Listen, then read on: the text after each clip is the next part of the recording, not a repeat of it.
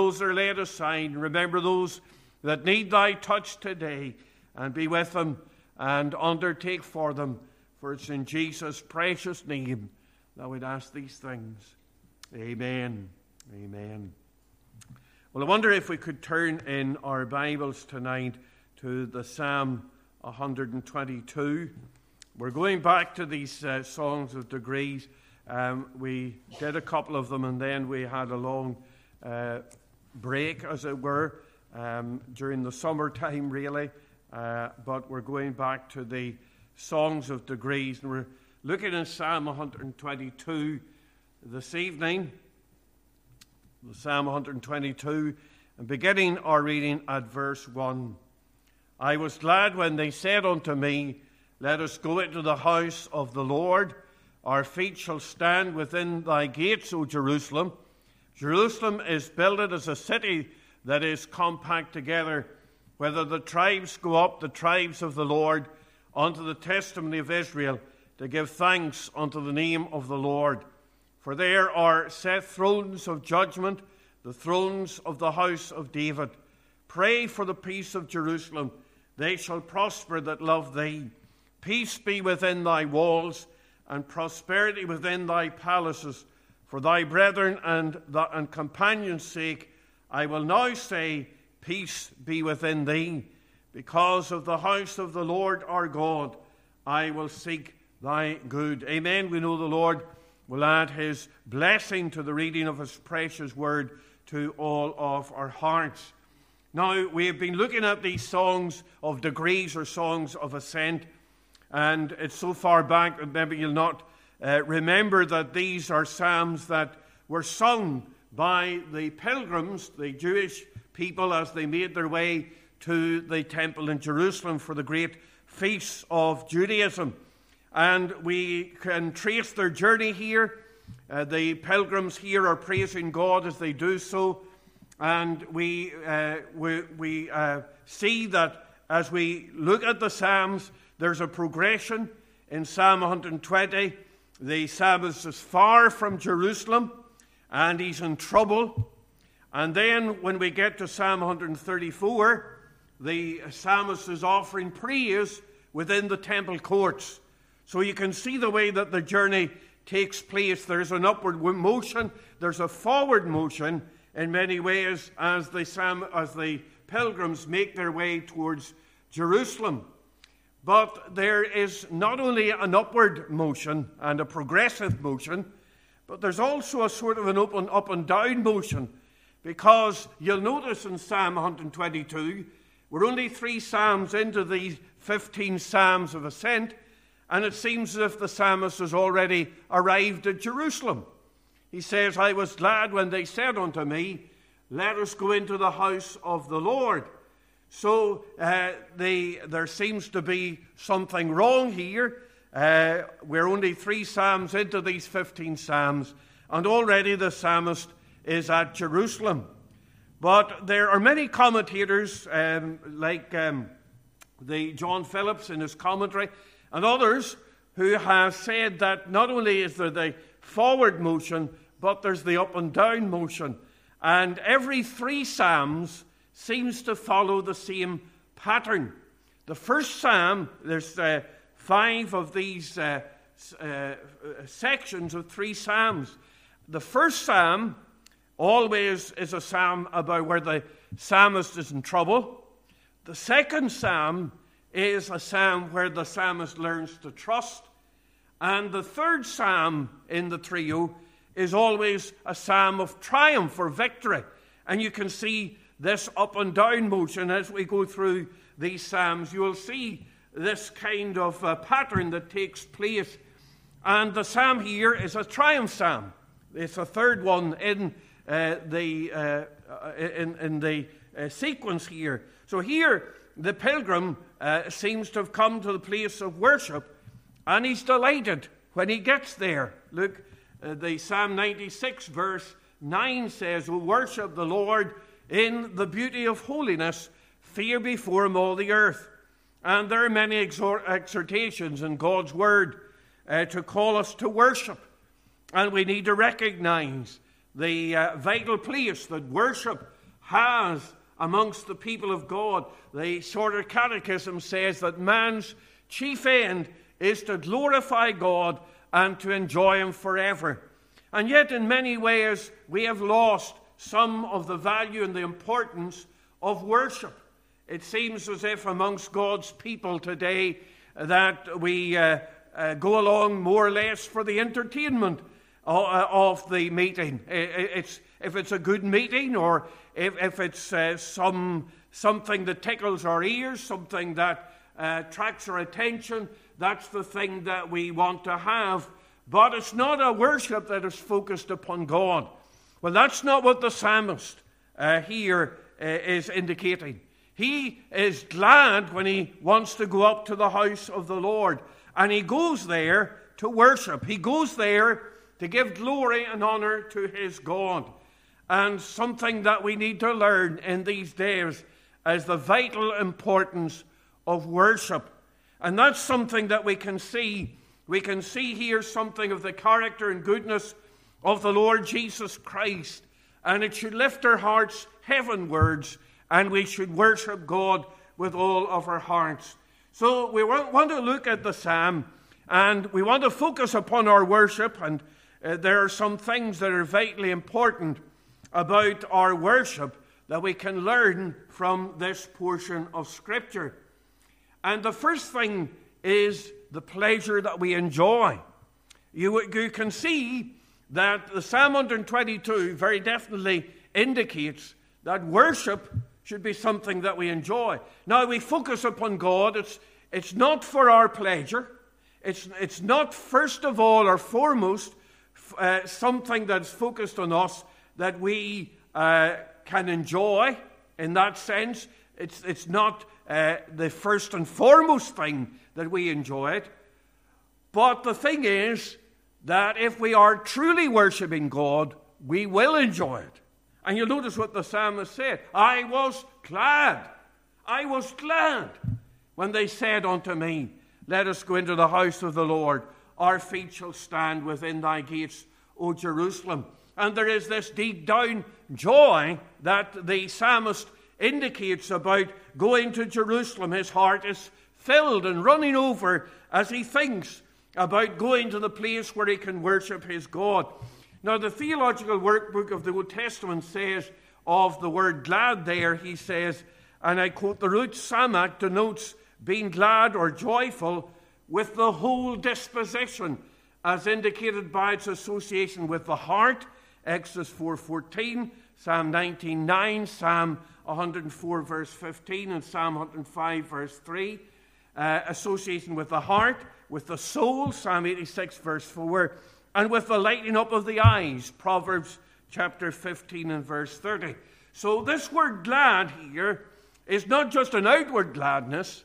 It's a gladness of the heart. It's a gladness of the soul. It's a gladness that brings a lighting up of the eye. Think of some place where you love to go. Maybe it's a holiday destination. Many have been on holidays, and there are places where you like to go that would be a place where you can relax, or maybe it's a place where you have friends or loved ones. It's a place where you can go and meet with them. Some city, some country, some retreat, a family retreat, some place that you love to go. And if you get that in your mind just now, that's what David is thinking about. This is the way that he's thinking as he is told about going to the house of God. He's absolutely delighted, right down deep in his soul, that he can go along to the place of God. Now, I wonder if that's our reaction as we think about going to church. If somebody says, oh, it's time for church, does your heart leap? Does your heart fill with joy? And these pilgrimages here, they weren't easy. They weren't something that was undertaken lightly. As we have indicated, as we looked at the other Psalms, there was the danger of robbers. There was the danger of the hills and the places where thieves and robbers could lurk. And there were all sorts of dangers. But here was a man, and he wasn't filled with apprehension or filled with a dread of the weariness of the journey, but he was glad right down deep in his soul. I read something by a man called David E. Owen, and he told a story about something that happened in Moldova a number of years ago in the city of Chisinau on the Romanian border. And Charlie Vandermeer of the Children's Bible Hour was visiting this Moldovan city, and he was coming to tell the children about the Lord Jesus Christ. And this was a particularly cold Sunday, as you'd get in the middle of Europe. But there turned out 1,500 people to worship in a church that had been built 10 years earlier. And the thing that the American visitors noticed is that only about 20 to 25 of the 1,500 people arrived by car. The rest of them walked sometimes 3 to 4 miles in the snow. And they did it over again for the evening service. And amazed at the dedication, Charlie Vandermeer asked the question, would we go to church if we had to do that? And the Christians of Moldova, like the psalmist David here, was willing to go great lengths to the worship of God. They were faithful. They wanted to get to Jerusalem. Didn't matter about the obstacles. Didn't matter about the difficulties. Didn't matter about the weariness of the journey. He had to go. And how it puts us to shame in our day and generation. We have good transport links. We have all the comfort of the place that's heated. And yet so often something small can put us off getting to the place where we worship God. But I want you to think about the worship of God here. And I want you to see what it was that these people gathered to worship, the character of it. Notice the affiliation of God's people. Look at verse 1. He said, I was glad when they said unto me, let us go into the house of the Lord. Now, you'll notice it's not let me go to the house of the Lord, but let us go to the house of the Lord. There is this affiliation. There is this communion amongst God's people. And there is that sense when we come together of that communion one with the other. It's not let me, it's not an individual thing. What can I get out of it? But there is that sense of iron sharpening iron, and so the face of man is frayed. There is that sense in which we encourage one another, help one another, pray for one another, and there is that going together to the place of worship. Worship is a collective thing. It's not an individual thing. In many ways today we live in an individualistic society and everything is done for the individual. But that's not the worship of God. The church of God comes together. We're not to forsake the assembling of ourselves together as the manner of some is. Remember, the psalmist here is on a journey. Alfred Edersheim said, the leaders summoned the ranks, the procession with the words of Jeremiah 31:6, arise, ye let us go to Zion and unto Jehovah our God. To which the people replied in the appropriate language of Psalm 122, I was glad when they said unto me, let us go into the house of God. Are we seeking to encourage one another? We invite others. We should invite others to the worship. We should want to bring others along to the meeting. But it's not just that, and that's important. But it is that we do encourage one another. You are encouraging others by even your attendance, by even sitting there in the seat. You are an encouragement to others. You are an encouragement for others to come along. You are an encouragement as they see you, they are taking part. You are an encouragement as you take part in prayer, whatever you do. There is an encouragement. But here were these people, and there was this affiliation that they had one with another. They said, let us go. This is collective. This is communion amongst God's people. But not only were they glad because of their affiliation, but they were glad because of their anticipation. Because here they were coming to God's house. And Jerusalem, of course, was the center of their religion.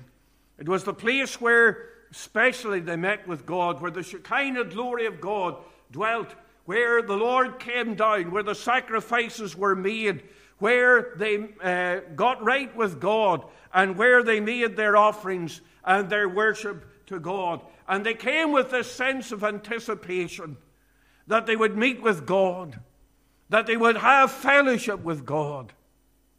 And as we come to worship, have we that sense of anticipation? I'm going to meet with God. The Bible says that if we draw nigh to God, He will draw nigh to us. Sometimes we come and other things have entered into our minds, and the devil will seek to distract us and send in the fiery arrows that seek to divert our minds away to other things. But you know, if we come with that attitude of seeking the Lord with all our hearts, then He will be found of us, and we will meet with Him. And we can come with a sense of anticipation of the great things that can happen as we meet with our God. There is the gladness of affiliation and the gladness of anticipation, but there was the gladness of arrival here.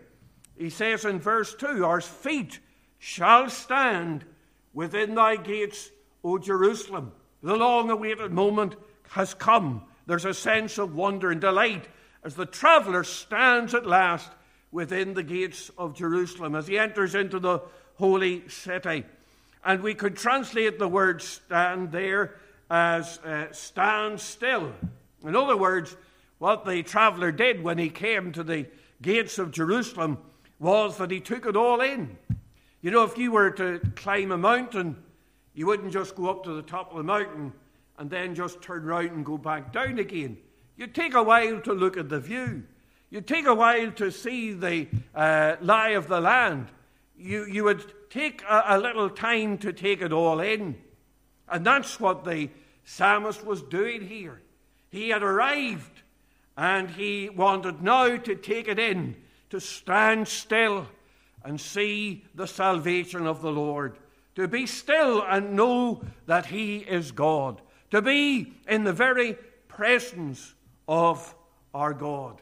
Oh, what a wonderful thing when we enter into His gates with thanksgiving and into His courts with praise. Oh, how we rejoice in the mercy of God.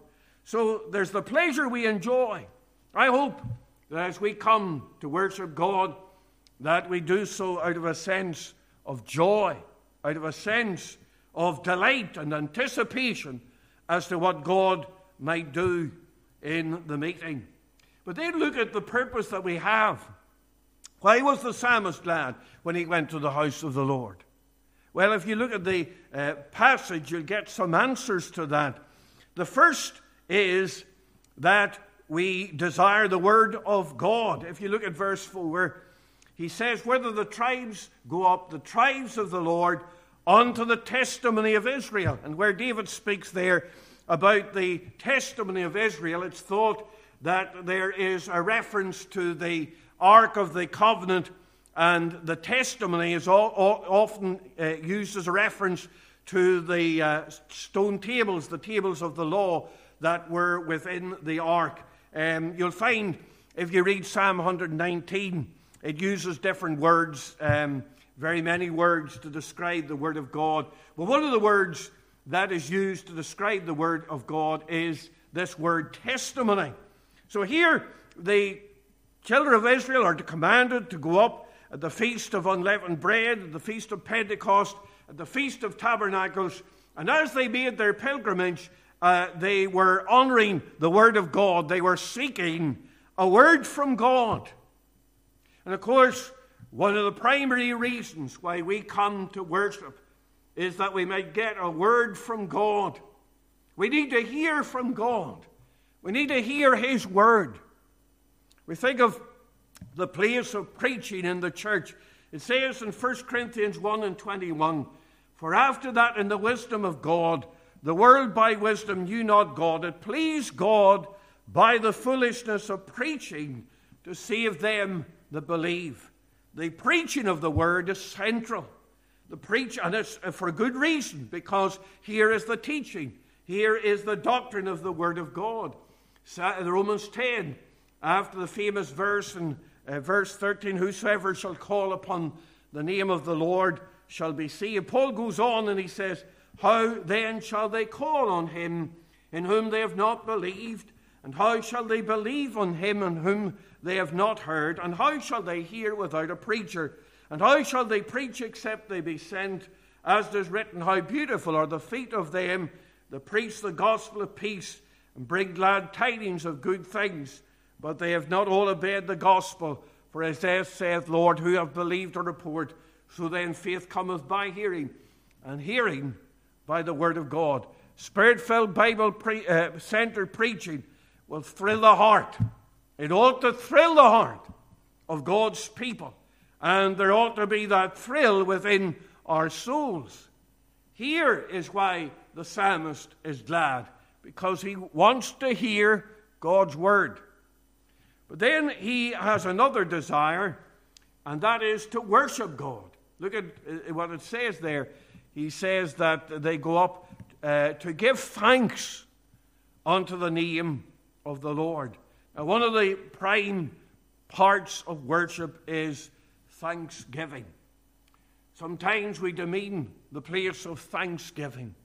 Sometimes even in prayer we can come and we can forget about the place of thanksgiving. Do we thank God? Do we thank God for his provision? Do we thank God for his salvation? Do we thank God for his preservation, for his guidance, for his help during the past week or the past days? We need to come into his courts with thanksgiving. And I wonder today what we have to praise and thank God for. There are many things. We count our blessings and we name them one by one, and it will surely surprise us what the Lord hath done. But how do we praise and give thanks to God? Well, we do it as we sing. We do it as we worship God by the singing of the psalms and the hymns and the spiritual songs. David leads here in songs of praise, as does Nehemiah and Ezra and others. Prayer also is part of our worship. It is the way that we come to God, where we bring our needs to God.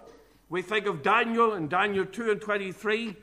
He says, I thank thee and praise thee, O thou God of my fathers, who hast given me wisdom and might, and hast made known unto me now what we desired of thee, for thou hast now made known unto us the king's matter. And the prophet gave God the glory, thanking him for revealing the meaning of the Babylonian king's dream. And here he is, and he enters into the courts of God with thanksgiving. I wonder today, as we have come, is there that sense of thanksgiving within our hearts and within our souls? You think of the Jews here, very many of them went by foot up to Jerusalem, or by donkey, or some other way. Would have been a hard journey. And yet here were these people, and they wanted to worship God. They wanted to hear his word. They wanted to enter into his presence. And we are commanded to praise him. We're commanded to give thanks. It ought to be something that we do out of a sense of our gratitude to God. But God commands us to come with praise and thanksgiving to him. So we notice the pleasure that we enjoy and the purpose we have. But then notice the prayer that we offer. Psalm 122 encourages us to pray for God's people regularly and pray for the peace of Jerusalem. Look at verses 6 to 9. He says here, pray for the peace of Jerusalem. They shall prosper that love thee. Peace be within thy walls, and prosperity within thy palaces. For my brethren and companions' sake, I will now say, peace be within thee. Because of the house of the Lord our God, I will seek thy good. In other words, they gathered for worship, and there was a tremendous effect brought about by their prayer. And you notice what they prayed for. First of all, they prayed for the peace of Jerusalem. The verses tells us here about the prayer of God's people, and they are praying for Jerusalem. And this is a command that still stands true. The city of Jerusalem is important in the Scriptures, still important today. The city of Jerusalem today is a city of about 1 million people. Maybe about half of them, over half of them, are Jewish. About a third of them are Arabic. A very tiny proportion of about 3-4% would identify as being Christian. But we think of how there are about 19,000 people in a square mile in Jerusalem. They're packed in. It has been a place of violence. The name of Jerusalem is, it has the name Shalom or Salam within its, it's a city of peace. That's what its meaning is. But you know, down through the years, Jerusalem, through the centuries, even today, Jerusalem has been one of the most violent places on the earth. It has been disputed, it has been besieged, it has been fought over, the people have been put to death, and even today with terrorist bombs and the disputes that take place between the Israelis and the Palestinians or the Arabs, there has been still that reign of violence and viciousness within Jerusalem. And the Bible says here that we're to pray for the peace of Jerusalem.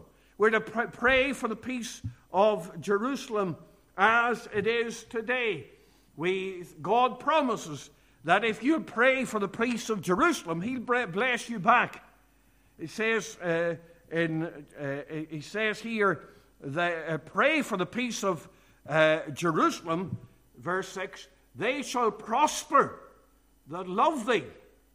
God promised Abram, in Genesis 12:3, I will bless them that bless thee, and curse him that curseth thee, and in thee shall all the families of the earth be blessed.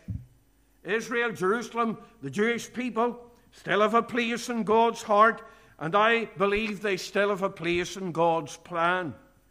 And the Middle East is racked with conflict, and you think of Iran at the minute, it's in danger, or it seems to be heading towards getting nuclear weapons and threatening Jerusalem or threatening Israel as a whole, and how we need to pray for the peace of Jerusalem. As God's people, we pray that Jerusalem might have peace. But not only do we pray for the peace of Jerusalem now, but we pray for the peace of Jerusalem in the future, because praying for the peace of Jerusalem is ultimately a prayer for the coming of the Lord Jesus Christ. You see, Jerusalem will not have peace until our Savior, the Lord Jesus Christ, sets his feet in that city when he comes again.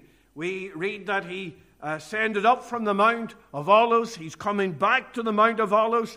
He will enter into the city by that eastern gate, and there he will set up his rule and his reign, and he will enter into and there will be peace in Jerusalem. We're told about that time when they will beat their swords into plowshares, and the lion will lie down with the lamb, and there will be peace. And God will bring that peace. And we're looking for the rule and reign of the Lord Jesus Christ. We say, even so come, Lord Jesus. He, the great Prince of Peace, will enter into his city and bring peace to his people and peace to the land. So we pray for the peace of Jerusalem. We're praying for the second coming of the Lord Jesus Christ. But also we pray for the sake of our brethren. Not only do we pray for the peace of Jerusalem, but look at what he says in verse 8. He says, for my brethren and companions' sake, I will now say, peace be within thee. And as Christians, we are family. He prays for the Jewish people, but we are among the brethren. We are in God's covenant mercy. we are his people, and we pray for our brethren. And as we come tonight, we pray for one another. It says in Ephesians 6, verse 18, praying always with all prayer and supplication in the Spirit, and watching thereunto with all perseverance and supplication for all saints. We pray for one another. We bring our burdens to the Lord, and we leave them there. And then we pray for something else. We pray for the well-being of the house of God. Look at verse 9. Because of the house of the Lord our God, I will seek thy good. To seek something requires intention. It requires effort. And we need to pray for the church. Pray for the church daily. Attend the services. Be faithful. Give of your finances. But above all, pray.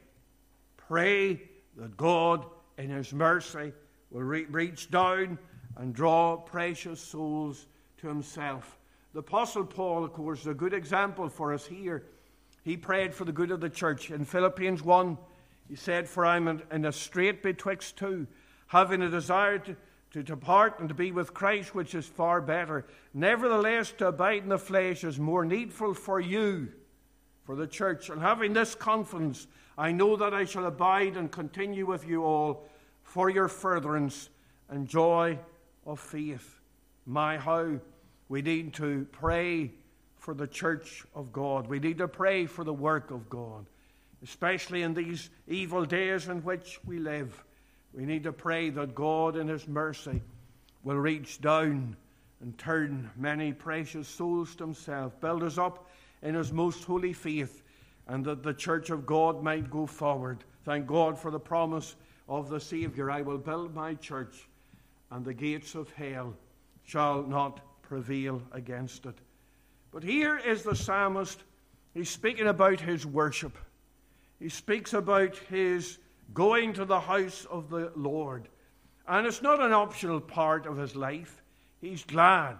He's looking forward to this. This is the center of his life. This is the thing that he is anticipating and looking forward to day by day.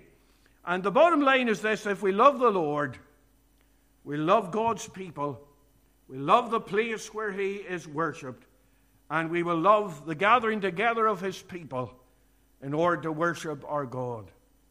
And the psalmist said, I was glad when they said unto me, let us go into the house of the Lord. May we have that gladness and joy within our hearts as we worship our God, even this evening and in the incoming days. May God write his word upon our hearts for his name's sake.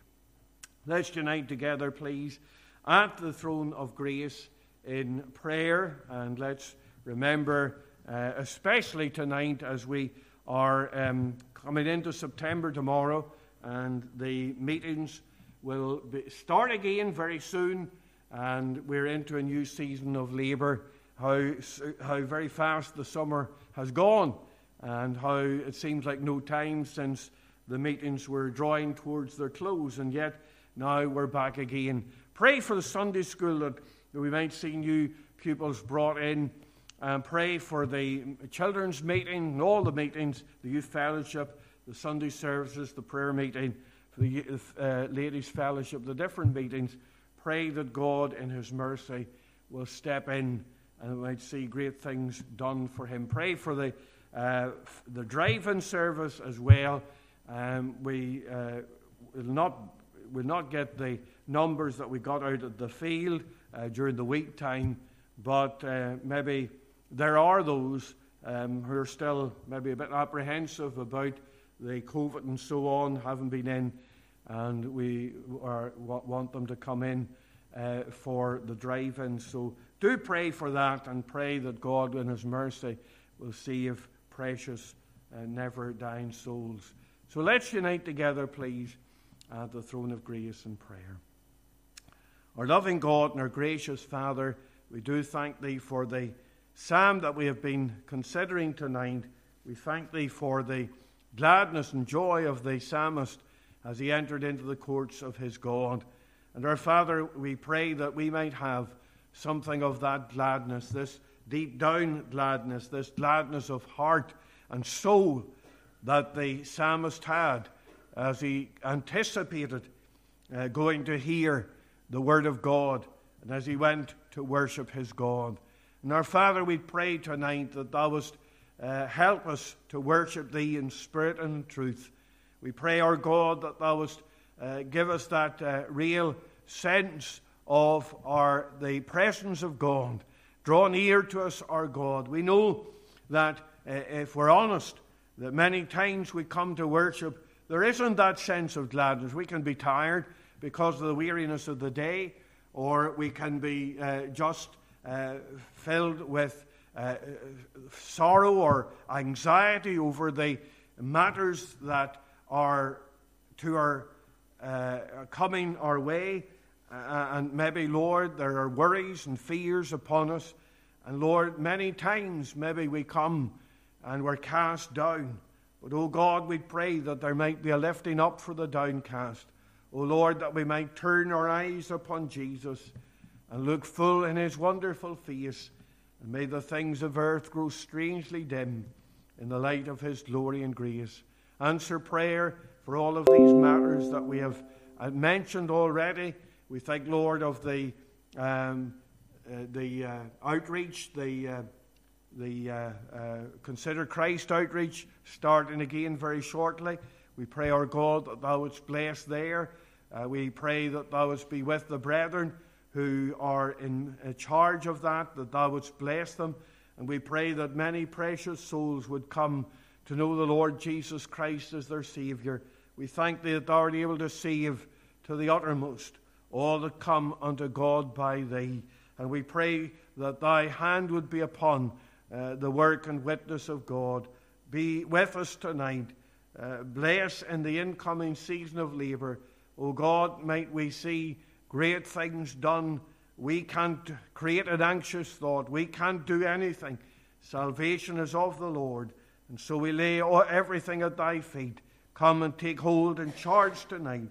For it's in Jesus' precious name I would ask these things. Amen.